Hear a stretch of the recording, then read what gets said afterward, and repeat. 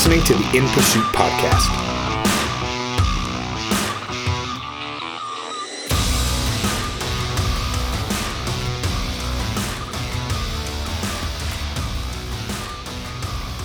What is going on, guys? Welcome back to another episode of the In Pursuit podcast. It has been a little while, but tonight I got something that I need to get off my chest.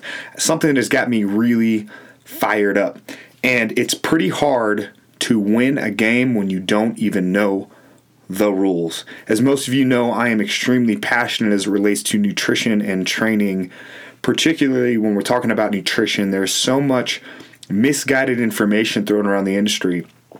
And part of that is because the people who we're getting information from, we're expecting those people to be looking out for our best interest, right? Just because somebody has a doctor in front of their name, we make the assumption that they know what they're talking about. And I'm here to break it to you guys that is actually not true. It's pretty sad, but most of these people who have doctors in front of their name, they have not actually studied nutrition, training, exercise, or anything going on in the industry or as it relates to science for years.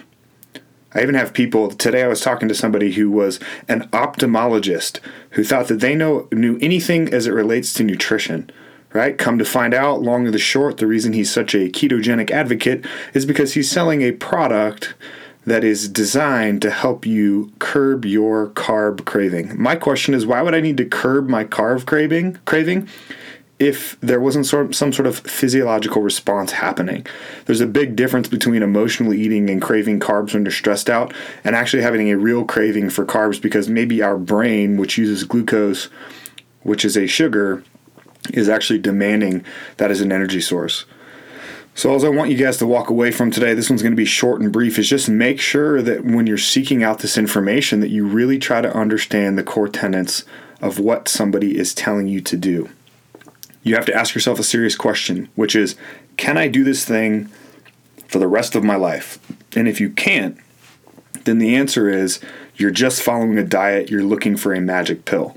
Whether it's vegetarian, ketogenic, low carb, high carb, paleo, those are all just strategies to get you to the same end goal. That does not change the fact that calories in, calories out still matters, right? Because if it did, if ketogenic was the magic to the perfect physique and living healthily, then that would also imply that I could eat whatever I want and it wouldn't matter how many calories that I actually ate on a daily basis. If I was staying ketogenic, then I would be healthy and I would lose weight. Right? So calories in, calories out is dominant over the fact whether or not you're eating ketogenic. Ketogenic at the end of the day is just a strategy. But anytime the pendulum swings hyperbolic one direction or the other, you can look at vegetarian, for example, where when you're a vegetarian, you're going to be deficient in B12, creatine, amino acids, calcium, and vitamin D. So if you're going to sit here and try to tell me that that's quote unquote healthier for me, but then I have to go buy supplements to supplement my diet in order to fill in the nutritional gap that I could just be getting by eating food, then there's something wrong with that. And the opposite is also true when you're talking about ketogenic. Anytime you're removing that much carbohydrates from your diet, like of course you're not going to be able to eat cereal, you're not going to be able to eat processed carbohydrates, which is instantly going to put you into a calorie deficit and limit the spectrum of foods that you can actually eat on a daily basis. Don't confuse ketogenic with the magic pill for losing weight, right? The pendulum swings that far to the right. Guess what's going to happen? You're going to be deficient in other nutrients. Do you guys realize that in order to stimulate your thyroid, you need insulin?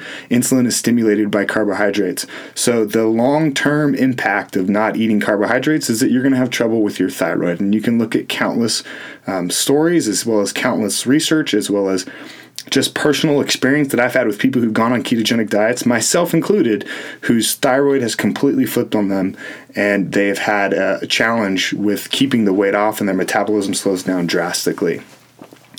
Calories in, calories out is the number one determining factor to your health. Being less fat is the number one determining factor to preventing disease. It has nothing to do with ketogenic. If I wanted to eat that way, maybe because I was dealing with cancer, then that might have some advantages because carbohydrates do activate what's called the mTOR pathway, which is responsible for cell regeneration and cell duplication. So if I eat ketogenic and I put less carbohydrates in my diet, then I'm going to kind of slow down that pathway. So that might be advantageous if I'm going through cancer treatment.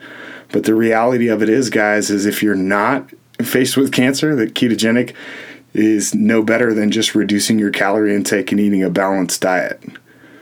So again, make sure that you understand the rules to the game before you decide to do something.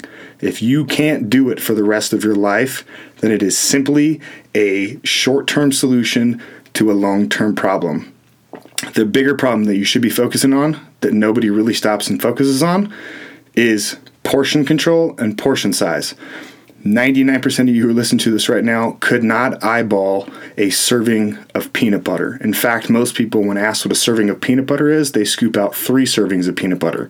So that's the difference between 200 calories and 600 calories. So if you just stopped, weighed, and measured your food and actually analyzed the calories that you were putting into your body on a daily basis, you would have a much better chance of losing the weight, keeping the weight off, and being able to eat pretty much whatever you want for the rest of your life. Granted, it fulfilled you nutritionally from your proteins, carbs, and fat standpoint, as well as from a micronutrient standpoint. Then you could work in some pizza, or you could work in some candy and some ice cream or something like that. That's not to say that you should make the bulk of your diet that, but if you understand the rules to the game, it's a lot easier to play. Stop looking for the shortcut solution to losing weight, because you're just going to be right back here and buying another product from one of those doctors or one of those supplement companies who's trying to sell you some bullshit. Have a good week. Peace.